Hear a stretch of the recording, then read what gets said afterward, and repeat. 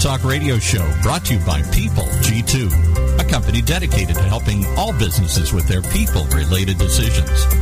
They do that by giving clients access to the best human capital, due diligence and background checks available on prospective candidates, business partners, tenants, and more. To learn more, simply visit www.peopleg2.com. Today, we're privileged to have with us the founder and president of People G2, Chris Dyer. Hey, Chris. Good afternoon, and thank you again for joining me. My name is Chris Dyer, and I'll be your host here for the next hour on the Talent Talk Radio Show. We have a great lineup of guests here today, and also throughout the rest of the year, so I hope you'll continue tuning in and checking out what our guests have to say. And just in case this is the first time you have tuned into the show, Talent Talk Radio Show features a wide range of guests who care about talent management, leadership development, and company culture. So in the business world, talent has a couple different meanings, and we try to explore both of those meanings. And the first one is how it relates to success and how really talented people achieve that success, kind of what are their secrets. And then the second is how talent relates to human resources and how HR leaders find the best candidates for their companies. So this show really tries to explore as deep as we can into those two areas and come up with some great secrets that maybe you didn't know, along with how talented individuals impact a company's culture. The guests on the Talent Talk Radio Show include CEOs, HR executives, entrepreneurs, staffing, recruiting specialists, coaches, authors, just about any type of really successful business leader you can think of from just about any industry you can think of. We try to have them on the show. And what usually happens is I'm at a networking event or a conference where maybe I'm speaking, and I have the privilege of meeting one of these inspiring leaders, and I basically strong-arm them, get them to come on this show, and we talk about all sorts of things like how to cultivate talent, develop leaders, manage culture, and most importantly, how we can help impact your own career in a positive way. So I want to thank those of you who are tuning in live here every Tuesday. If you have a question, send it to @PeopleG2. If you can, use that hashtag TalentTalk. My producer, Mike, who is sitting right here next to me today, will be feeding me those best questions, and we'll try to work them into the show. You can also send us other guest suggestions, maybe other future question suggestions, anything you want to talk to us about, just send it that way. But I know that most of you are actually probably tuning in after the fact, after we've already taped this show on the podcast, because you're joining the other 170,000 subscribers we currently have on the podcast feed, and we are really excited and thank all of you who are tuning in when it's convenient for you to listen to the show. But now that we've gotten through all the business here, the first half of the show, let me go ahead and talk to you about who we have on. My first guest will be Brittany Hodak. She's the co-founder of ZinePak. And then we'll have Leslie Manley here live in the studio. She's the president and CEO of International Management Systems. But let's go ahead and get started with my first guest. Brittany, welcome to the show. Hi, thanks so much for having me.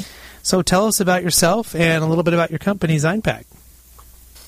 Sure. So it's actually pronounced ZinePak, like magazine package. Well, it wouldn't be a show if I didn't mess up the pronunciation of something. So right off the bat, we've done it. So it's... No, I pointed out because magazines is the bread and butter of what we do. I co-founded the company about 4.5 years ago with my partner, Kim, and we partner with celebrities and brands to help them make really cool collectible fans that activate, or products that activate their super fans. So that's where the name ZinePak came from. It's a magazine package filled with lots of cool stuff for super fans. Awesome. And tell us how did you end up doing this, and maybe what path were you on, maybe just prior to this as well?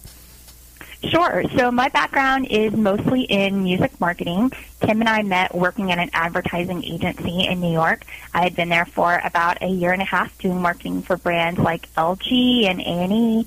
And before that, I had worked at a record company for 3.5 years, a division of Sony Music. So my passion has always been in music and entertaining from the time I started working at a radio station when I was 17 years old. So ZinePak just seemed like a really nice way to start a company to do what I love full-time, helping other super fans like myself get a little bit closer to the artists that they cared about most.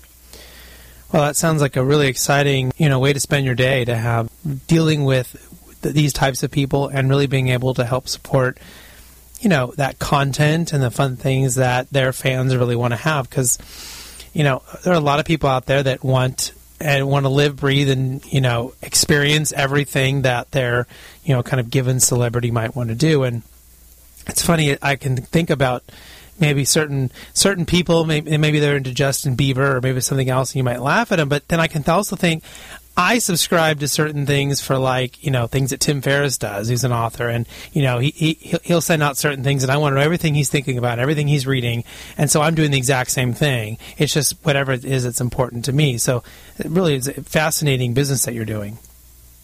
Thank you. And we've really found that being a super fan is certainly more of a psychographic than a demographic.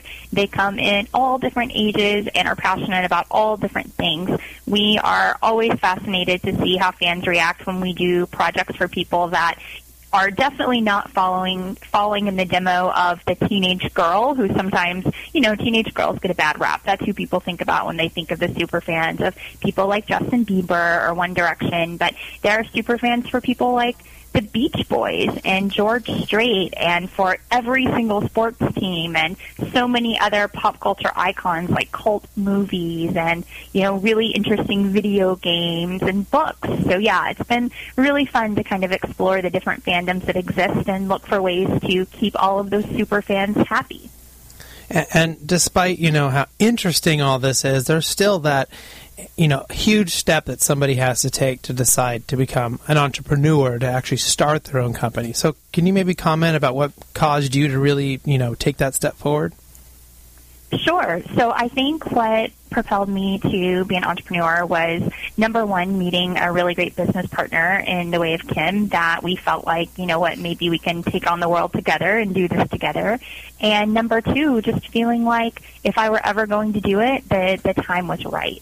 I was 27 and Kim was 25 when we started ZinePak, so we were fortunate enough to be in a position where, you know, we didn't have a mortgage payment, we didn't have kids that we were taking care of, and we said, individually or collectively, if we either decide we hate this or we fail at this, the worst thing that's going to happen is we're going to go back into the real world a year from now and try to get a job somewhere and have CEO on our resumes and, you know, say to a hiring manager, oh, I tried this really interesting startup and you know what, it wasn't for me. So that seemed like a very low potential risk for a very high potential reward. And I'm sure you had a lot of things going for you. And one of those things on your resume that I found particularly interesting, and maybe you can explain this to us, is you might be our very first guest who's ever been a Guinness World Record holder back in 2005. So what was that all about? Yes, that is such a fun story. When I was a senior at the University of Central Arkansas in Conway, Arkansas, I found myself a few months away from graduation without a thesis project to graduate because the band who I had been focusing my thesis on for about a year and a half suddenly broke up, and the project I was working on wasn't going to come out anymore.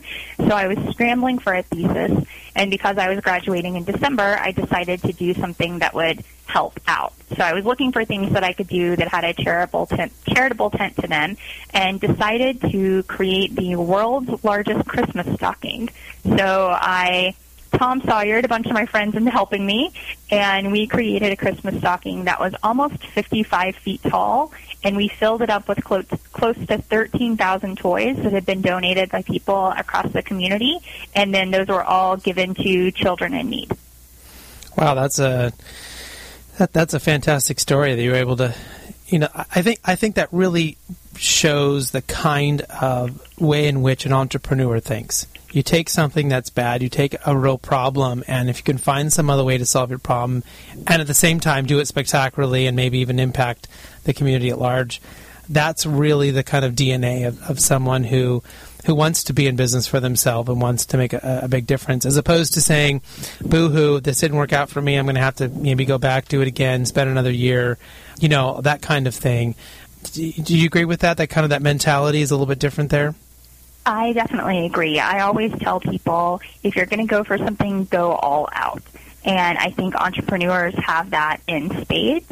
And I heard someone say, I wish I could remember whose quote this was, but I heard someone say at a conference a few months ago, if you can Google something, you can do it. We live in a world now where there's no excuse for not being able to accomplish something as an entrepreneur. Saying, I don't know how to do it, or I don't know anyone who does that kind of thing, isn't an excuse that flies anymore.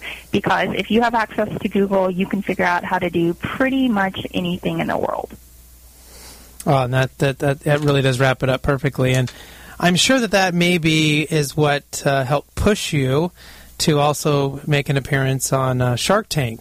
I certainly won't say that I'm friends with Daymond John, but I certainly have met him a few times. I've been on Miller Coors, the Tap the Future entrepreneurial event. I'm going to be a judge coming up in July for that. I'll see him there as well. But what got you to really push you to do everything that it takes to be on that show and to hopefully be successful?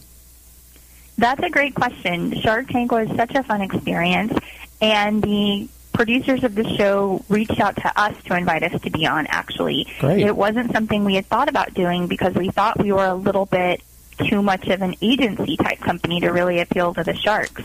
But casting directors reached out after seeing that Kim and I were the only self-funded company on the Inc. 35 Under 35 list in 2014. Mm-hmm. So literally all 34 other companies had raised millions and millions of dollars, and we were self-funded. So a casting director reached out and invited us to go on the show, and we talked about it and said this could be a really cool opportunity and a really great way to help spread the word about ZinePak.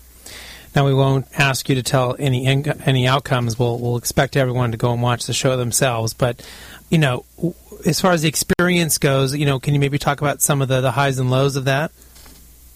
Sure. I would say for any entrepreneur who's thinking about going on Shark Tank, definitely do it because it's a really fun experience, but make sure you're prepared. Kim and I went in like you would prepare for any important meeting, but almost like you would prepare for a game. We said, we're going to watch all of the game footage we can. Let's look at every single past episode. Mm-hmm. Let's figure out their plays. Let's analyze what they said, what they did, and make sure that no matter what question one of those sharks ask us, we're going to have a really great answer for it. We took the time to actually write out probably close to 200 potential questions and what our answers to those questions would be. Wow, and that's fantastic because that really gets now into negotiation skills and coming up with what are those potential questions, what are the potential answers, what are the different angles. It's really a wonderful show. I think it's really done a lot of good things for people who want to be entrepreneurs to help really reinforce the idea of the American dream in a positive way. Probably the only negative one that I always think of is I forget the guy in the middle, the main guy's name off the top of my head. I just forgot, but I think it's Kevin. There we go. Yes. Yeah. Is sometimes I've seen him, he'll give an offer, and if you don't want to take his offer right then he pulls it off the table. And it's like, but you're there to talk to all the different sharks, So I always think that's not really fair, but I guess he doesn't play by the rules, so. He makes the rules. He makes the rules, exactly. Well, you mentioned a little bit about, how they found you and being on that Inc. 35 Under 35 and kind of be on the top 30 startups, a few of the many different awards and accolades that you've been able to rack up. I'm sure your bookshelf is buckling under the pressure of all the awards you've been racking up. But what is it like to be recognized in this way for you, kind of on a personal level? I mean, you're out there doing the work, and you want to be successful, but at the end of the day, when someone has taken the time to recognize you like that, what's that feeling like? Well, I would be lying if I said it wasn't awesome. Of course, anytime you get that recognition, it feels fantastic, and it's nice to have somebody, especially if it's an organization or a magazine or some other authority that you really trust and put a lot of respect in. It feels great to be recognized. But for a startup, what's really important with those awards and recognition is the business that you can potentially generate from it. So we look at all of those, under 30, under 40 lists, best this, best that, as the potential for a little bit of earned media. And if we can turn that into a little bit of PR, then maybe somebody who's in the position to want to hire us is going to read that over their morning coffee and say, oh, this company looks interesting. I've heard of them a few different times now. Maybe I should reach out to them. And that's where the true value comes from for us as entrepreneurs. Well, especially if, you can capture their attention by being on that list, and then if they will say, oh, and what they do might lead me to exactly what I've been looking for, which is how do I get more of, insert celebrity or insert sports team into that place, so you have such a great connection to, the public at large. which is certainly a little bit different than some of the businesses that we talk to, even my own business, which is more of a business-to-business play. You're looking at a consumer basis, and so somebody finds you from any walk of life, they may want to have that exposure or that experience that you're offering. Exactly. And I get asked sometimes from people, wow, how do you guys win so many contests? I always see you on these lists. Do you have a huge PR agency, or what are you doing? And we don't have a PR agency. Kim and I just hustle. And I always tell people, you see that we win a lot of contests, but what you don't see is that for every contest we win, we probably lose 5. And a lot of times it's just about participating and showing up and saying, I'm going to enter every single grant contest or recognition contest or top list contest that I can, because in most cases you're not going to get recognized if you don't enter. So a lot of it is about just, putting your name in the hat and saying, hey, I'd like to be considered for this honor. Yeah, absolutely. I mean, there's so many different mediums where Gary Vaynerchuk is all over the place, and I think his number one common message is hustle. Right? I mean, he's constantly pushing people to be working harder, and that, doing something, right, is better than sitting at home complaining that, you haven't gotten the business or you're not doing it what you want. Just that absolute effort and hustle is a huge component to being successful. And you're just using the law of averages, right? If you enter in 100 contests, you're bound to be recognized in a few of them. You're bound to be able to get something out of it. And over long term, you decide whether or not that's an effective way for you guys to do your business. Exactly. Well, I want to talk a little bit about company culture here, and maybe you could first talk about how you effectively translate the culture you expect to your employees as they come in. Sure. Well, one of the things that's really important about the culture at ZinePak, Kim and I wanted to make sure that every single one of our employees, interns, freelancers, partners, collaborators, feels like it's a very open environment for ideas. Because we both worked before in environments where our ideas weren't welcome, or we were made to feel like your idea is only important if you're the most senior person at the table, or if you are the one who's working the most hours every day. And that's not reality. Reality is that a good idea can come from anywhere, and sometimes it's the person with the least experience or the freshest perspective that's going to have an idea that can turn into the most valuable new thing that you've heard. So that's one really important piece of the culture at ZinePak, and we have what we call town hall meetings. Every time we start a new project or take on a new client, we write a little brief about it, and we get everyone in the company together and give them the opportunity to share any ideas that they have at all. And some of our best and most valuable ideas come from this forum, and it's a really great way to kind of remind everybody that we're all on the same team and we're all working toward the same goal. Another really cool thing that I like a lot at ZinePak, particularly this month, we have something called the Culture Captain Program, and it's a rotating program where a different member of the team each month is in charge of all of the fun at the company. And I say I like it a lot this month because this month I'm the person who is Culture Captain.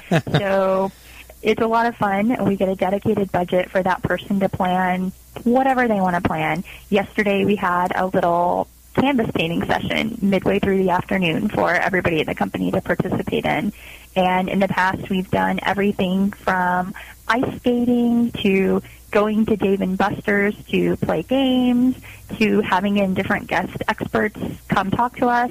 And then a lot of times there's a volunteering aspect to it too. So there's a slant of let's figure out what we can do to help make the community we're in a little bit happier for people who aren't so fortunate this month, whether that means volunteering at a shelter or sending cards to injured veterans or buying Christmas gifts for kids, whatever it may be. Well, that sounds like a great program. I mean, having that kind of rotating component as well is really nice and gives everyone the opportunity to customize that and to think about their fellow staff members, what they might like and what they might enjoy as well, which is, you're always looking for your staff to have an element of empathy, whether it's to their fellow employee or to your clients or whoever, but to be practicing that empathy muscle is always good. So that seems like a really great way that you've been able to get them to think about those type of things. Yes, thank you.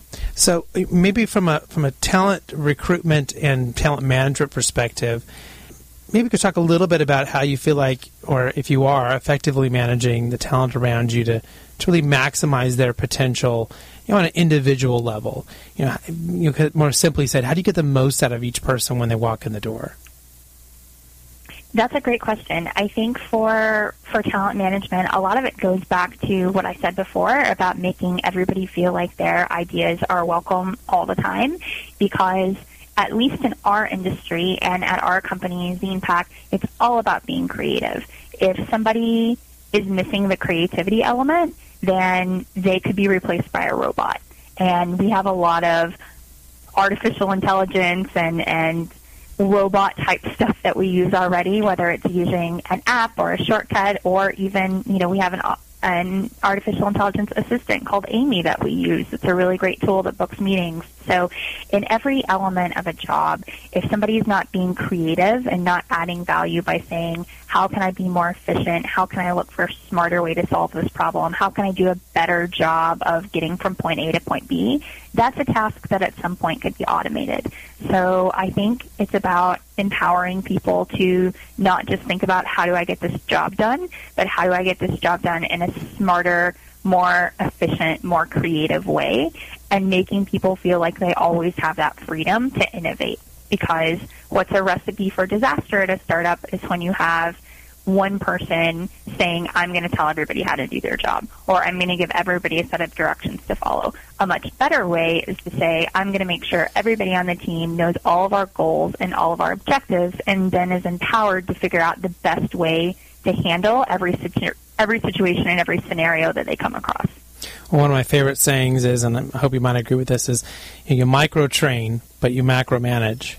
Exactly. Yeah, if you can just make sure everyone knows what to do and how to do it, and what their boxes that they live in, but then you let them decide how to do that. And it's sometimes scary when I talk to companies to go and try to help them with their culture, and they've got these crazy rules that just don't need to be in place because they're trying to control behavior all the time. And instead of having a larger idea, getting everyone on board to be working together, they want to decide when you can go to the bathroom or when your lunch break is, or just these kind of crazy things that don't need to happen for the average employee, and they think that's going to somehow make them more efficient and better workers, when really it has the complete opposite effect. We've all been in those crazy environments. Exactly. So I was wondering, given the amount of hustle and the amount of accomplishments that you've had, given how many years you've been on this earth, you may have read a few books, or you might be reading a great one right now that you might want to share with us that you think the listeners ought to check out. Yes, one of my favorite books that I recommend that everybody read is a book by a guy named Jason Fried. He's the founder of a company called Basecamp, which is the project management software that we use here at ZinePak. Mm-hmm. We could not get through a single week without it. So that book, Rework, is one that I suggest to all of my friends. Another great book is called The Checklist Manifesto. And then the book that I'm reading right now is by the best-selling author Gretchen Rubin. It's called Better Than Before, and it's about habit formation and what makes people do the things they do every day. And I'm not all the way done with it, so I can't fully recommend it, but I'm about 80% of the way done and love it so far. Well, it's not the first time it's been recommended on the show, so it's probably a great book to check out. And for anyone listening, if you haven't checked out Basecamp or even just something similar to that, it's a hugely beneficial system. For us, just from an onboarding standpoint, we bring on somebody and we just dump everything we think we need to do for that person, and what training do they need and who's responsible for doing it, and helps us stay organized, but it really helps that person who's being trained to know what they don't know what they don't know, but now they know there is all these things that they need to know, and they know exactly who to go look for or who to talk to get that training that they need. And that program is just fantastic. It can help any company, any space be more effective with anything. So, and you can invite clients and guests and people to contribute. It's fantastic. We feel the exact same way. Yeah, well, great. Well, it's been a real pleasure having you on the show and learning so much more about ZinePak. I at least said it once correctly on the show here today. But if people are interested in learning more about your company, or maybe they want to see if you offer something for their celebrity, how can they reach out and learn more? they can go to our website, which is ZinePak.com.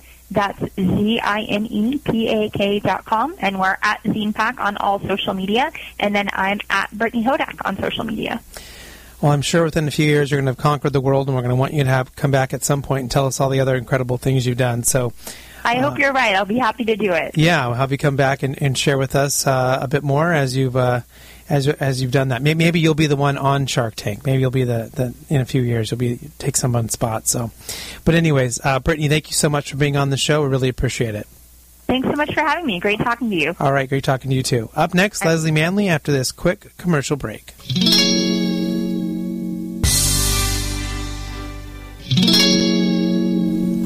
Welcome back to the Talent Talk Radio Show. Don't forget, you can visit us at talenttalkradio.com and listen to all the past shows. You can also open up that podcast app on your iPhone, your tablet, your Android, whatever it may be, and subscribe to have those shows sent to you each week on your phone and listen to any of the other shows that you might be interested in. We have quite a wide range of guests that have been on the show for the last few years, and I'd love to have you go back and listen to some of that content. So, up next, we have our second guest here. We have Leslie Manley. She's the president and CEO of the International Management Systems Company, and I know her as well from my ABL group, which we've mentioned a few times on this show and had quite a few of the members, so she's now adding to that illustrious list, we'll say. So, Leslie, welcome to the show. Thank you, Chris. It's a pleasure to be here. So tell us a little bit about yourself and, of course, what your company does. Well, I am a serial hard worker, and I've been in the IT staffing industry for about 30 years now. I originally joined IMS back in the late 1980s, 1989. I worked with them for 22 years through a progression of positions, starting as an account manager, and ultimately found myself in the position in 2009 to take the company over as the new owner and president. Mm-hmm. And so what was that transition like? Because it was a process of, maybe 20 years to kind of get into that and then take over the reins completely. What was that like? Well, it wasn't an intentional transition. It just kind of happened due to the economic climate at the time. Mm-hmm. Fortunately, I had the foundation built up over the years of my progression through the company to feel comfortable taking the leadership, but certainly it had challenges that I hadn't been faced with prior to that, just having been an employee. Yeah. Well, what were some of those big differences then in having, you have all that pressure on you, you have all the responsibility, and people don't always understand that component of it, of what an entrepreneur or CEO goes through, as opposed to, you may be really high up, but if you're only a vice president, but you can technically go get another job tomorrow, and you can, not have to think about it tonight if you don't want to. It's a little different, right? Very much so. And that would bottom line be the difference. There's not so much accountability when you're an executive for an organization, but when you take over that realm or helm, you obviously have the bottom line responsibility. That clearly was my biggest challenge in going into uncharted territory for me previous to that experience, and it took me a little bit of time to kind of set the foundation on how I would handle that and finance it, and that would probably be my biggest challenge in making the leap from employee to owner. Right. So you made the transition, and do you feel that there was anything had to change, though, within your own leadership style or approach to really managing the overall operations of the company? I would say both internal and external in that respect. Having a boss prior to that, I always had that caveat that I could use with a client, well, let me check with management and see if we can get that approved. So obviously that little subterfuge went away. Mm-hmm. And on the internal side, recognizing that I had more responsibility with these people beyond, friendship and relationships with them and leadership, I started to feel responsible for their futures and, their well-being as well. Right. Yeah, it's certainly different, but when you have that, it's not really an excuse, but it's just sort of you can pass off that thing, I need to ask my boss or need to ask the other person. It gives you that little brief amount of time to think about it, right, that you lose when you're the owner. Like, the buck stops with you, so can we have an answer right now, please? Most definitely. Have to be much more on your game, I think. Yeah, for sure. Well, so you've been with the company for over 25 years, and I'm sure what you've seen in the way of a cultural change and shift has been pretty dramatic from start to where you are now within the company, both as an employee, as the owner. So can you maybe talk a little bit about some of those changes that you've seen over time as it relates to how the company operates internally? Certainly. Because of the infrastructure of the former leadership, we found ourselves in a very costly overhead predicament. And having been there for 22 years and driven to a brick-and-mortar office in a prestigious office tower in Marina del Rey, and not having one visitor in 22 years, I realized maybe that facade wasn't necessary to be effective in what we were doing. Really evaluating how we operate, it made a lot of sense to me to try a virtual model when I took the company over, in keeping our overhead as low as possible. It was a bit of a challenge to get buy-in from some of the key people that I was fortunate to retain to come to the new organization. But I think over time that we've found ways to create and maintain synergy even in a virtual organization, that we're constantly looking for better ways to strive and achieve that. But that would have been our biggest challenge. But the reward on the alternate side of that was, far more strategic for us in a long run. Mm-hmm. And then specifically because you're dealing with a very unique component of staffing and looking at the IT positions, are there some things that are really unique or different about staffing for that particular component as opposed to just recruiting or staffing in general? From our perspective, there is. I think that technology is such an ever-changing and challenging industry that probably creates the biggest opportunity for us to find ways to improve our service. Leading technology is something that most clients are after getting a foothold in, and finding ways to qualify and vet people that have emerging technology experience is an ongoing challenge for us. Mm-hmm.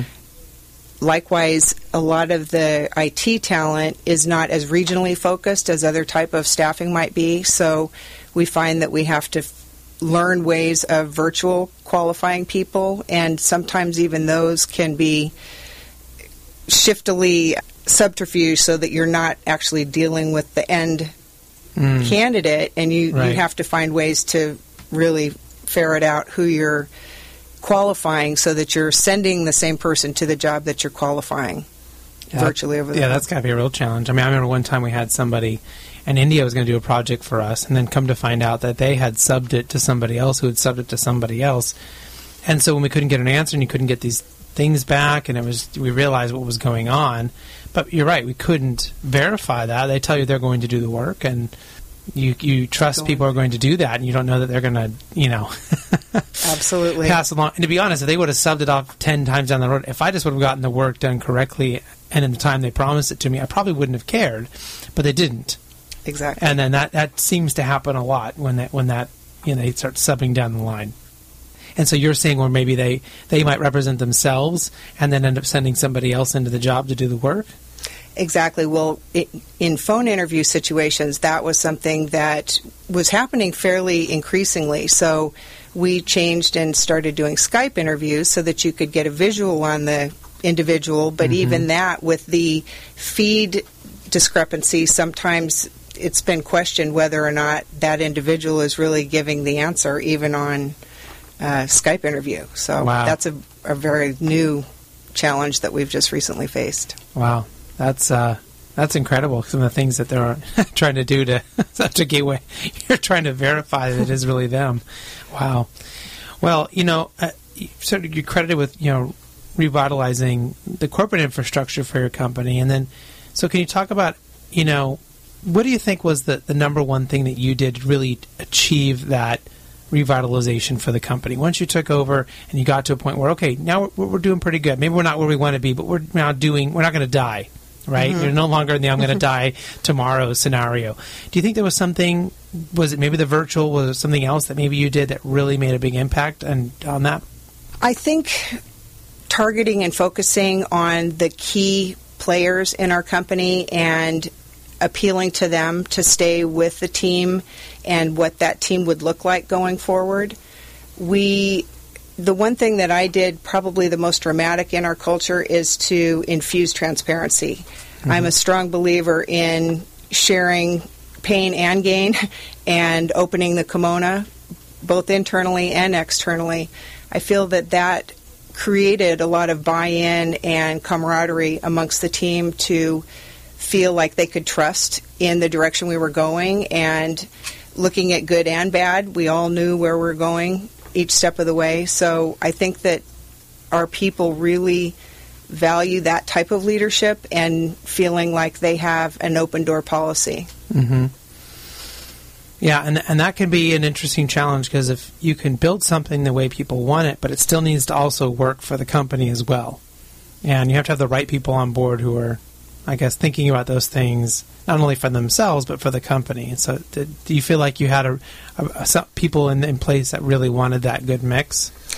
Yes, there's some amount of pushback and challenge sometimes, because it is a little bit different in a corporate culture. Mm-hmm. But I believe that all in all, the entire mix of people that we have, particularly in leadership, have the same mindset and the same ultimate desire. So we talk a lot about how to get there and strategy. We've recently brought a new executive into the company, and we've kind of got a leadership team at this point. So I'm really excited about where that's going to take us, because it's much more fun to operate when you've got collective ideas instead of just your own and, Right. limited few. The more differences that you can bring into the company of people that have had other scenarios that they could apply to us to bring success, we're very receptive to that. Yeah, and bringing in more of strategic thinking and, like you said, helping you in those day-to-day approaches to different conversations or into solutions. I think people forget, if you have a C in your title, you're probably, in the beginning, you're probably pretty lonely, because you have to make a lot of those by themselves. But if you bring in some other executive help, that can really change the dynamic quite a bit. And feeling like at least you have somebody else you can lean on a little bit, right? Yes. To help you with some of those tough decisions. Yes. Yeah. So what do you think then has really, now that you've gotten going and you've gotten over that hump, what's really driving the success, especially if, your client success, with the positions that you're filling for them? What's really that the defining characteristic there? How are you defining success right now in this, today? I think what makes us most successful is the long-term relationship strategy that we have in building our client base. We're very focused on long-term success, both for our clients, our company, and our consultants. We take their individual considerations into consideration in every step of our job. We pride ourselves on communication, and again, just giving bad feedback as well as good feedback to maintain that honesty component and transparency, so they know that our objective is to truly help them on either side. So they get another thought there. I was like, does she have another thought? No. That's all right. A little bit of pause on radio, I think, is a good thing. So some people are afraid of it. I don't know. I thought it was. I was sitting because you're used to the microphone. I'm used. Maybe that's it. Yeah. I don't know. What are they going to do to you? You not listen again? I don't know. It's a big deal. So I was one question I wanted to ask, and I wasn't sure if you really wanted me to ask this, but it was about books and things that people are reading. And you said you're not someone who traditionally reads books, but does that include fiction? Yes, I'm more of a magazine or a technology or a trade reader. Okay, good. That's reading. It doesn't have to be a hardbound book with some old author on it. I mean, so what are the things that you access in your kind of regular basis that get you excited? What are you reading that gets you excited? Is it certain trade publications, or what is it that you're looking at? I wouldn't say it gets me excited. I'd say it keeps me up at night. Right.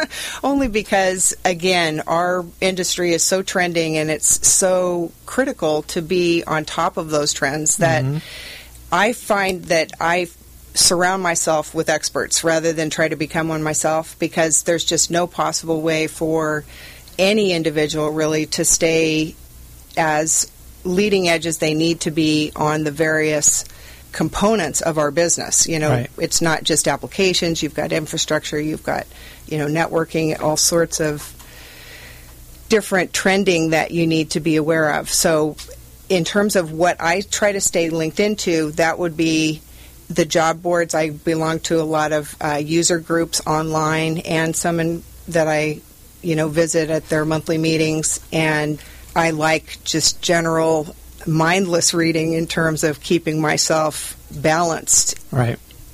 Well, I think that's fantastic advice, because what you just said was you're looking at the areas where you can get the most competitive advantage right away. What are the trends? Is there a particular skill set? Is there a new program? Is there a new certification? It's something that's really hot that everybody wants, that you can make sure you're finding those people first to be able to place them into jobs. But you also said something that was really interesting about finding those experts around you. And I think this was one thing that the millennial generation is going to have to really cope with, and that they are good at a lot of things, and you don't have a whole lot of them who want to be really great at a particular thing. That's a different way of thinking, and yet in most jobs, in most industries, what everyone is looking for is someone who's really good at this one thing. Are you really good at this programming? Are you really good at managing? Are you really good at, marketing, whatever? But yet that's sort of the prevalence of Google and the internet and everything makes everyone, good at a lot of things. It's easy to find out the information, right? But I can look up a video on how to play the oboe, but it doesn't mean I can actually play it. You know what I mean? I haven't actually spent all those hours practicing to be really good at it. So it's good advice for people in your position to find those experts, but it's also good advice for those who are coming up the ranks to try to specialize where they can to really show value for themselves as they want to try to move up the corporate ladder or get a better paying job or better, whatever that better for them means, right? Absolutely. So, you've done a lot of great things from as a leader and in transforming yourself and also in the company as well. So is there a particular person in your life that you think, or maybe even a few people, who had a real impact on who you are? Sometimes it's a parent, sometimes it's a professor, sometimes it's your first boss, but anyone like that really had a big impact on you? Gosh, a lot of people have had impact on me and getting me to where I am, both within the organization and without. I have a right arm in our company that I could not have been even close to achieving what I have without her help, and she's transitioning along with us into new challenges internally. But knowing that I lacked that ownership component and that financial responsibility, I really reached out to other business owners in our industry who, having 22 years of experience, I had some relationships in that respect. And then I did join some leadership groups, ABL, as you mentioned, and Convene, which is a Christian leadership group I belong to also. And I think that the fellowship that I've gotten with those groups and individuals has really been the difference for me in not fearing what I don't know yet. There's nothing that I'm afraid to tackle at this point, because I feel like I have a network of people that can help me overcome whatever obstacle I might find. Well, not having that fear of obstacles, that's a pretty big achievement for anyone in business, but especially someone who's running a company. Is that something that you spend time trying to help your employees understand as well? Most definitely. When you asked about the difference in culture, I would say that's the other component. I like to try to push people a little bit outside their comfort zone and give them challenges that weren't previously in their toolhouse, but they're not afraid to fail. They're not afraid to make a mistake, because I'm extremely forgiving in that I don't expect perfection. I just expect you to do your best. So we really flourish that mentality in the company, and I think that gives people the confidence to take on things that they wouldn't otherwise embrace, because they're looking for success and they're not afraid if they don't. Yeah, throwing someone a project that they don't really know how to do or have never done before, but they have the ability and the skill set to do if they just take time to figure it out and ask for help. It's a fantastic way to get someone to grow a little bit, right? Exactly. That's why I'm here, Chris. Well, we've pushed her out of her comfort zone a little bit on the radio, but she's done a great job today. So if people are interested in learning more about you, about your company, maybe they need somebody in IT for you to come in and staff them with a great person, how can they learn more about your company? I would recommend they go to our website, imssvs.com. We're also available on social sites, Facebook, LinkedIn.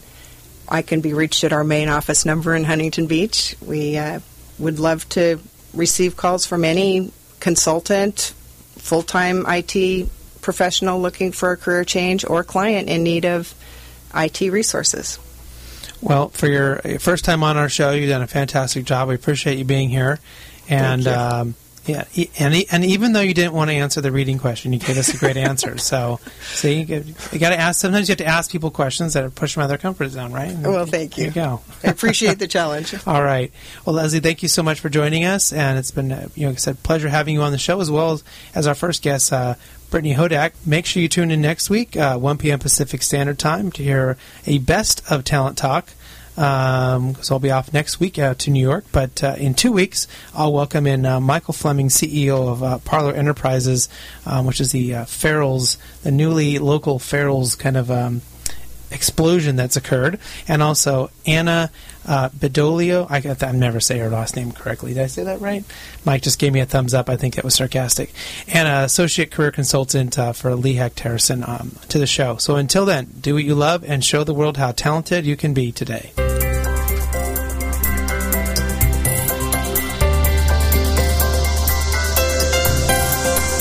You've been listening to Talent Talk Radio Show, brought to you by People G2.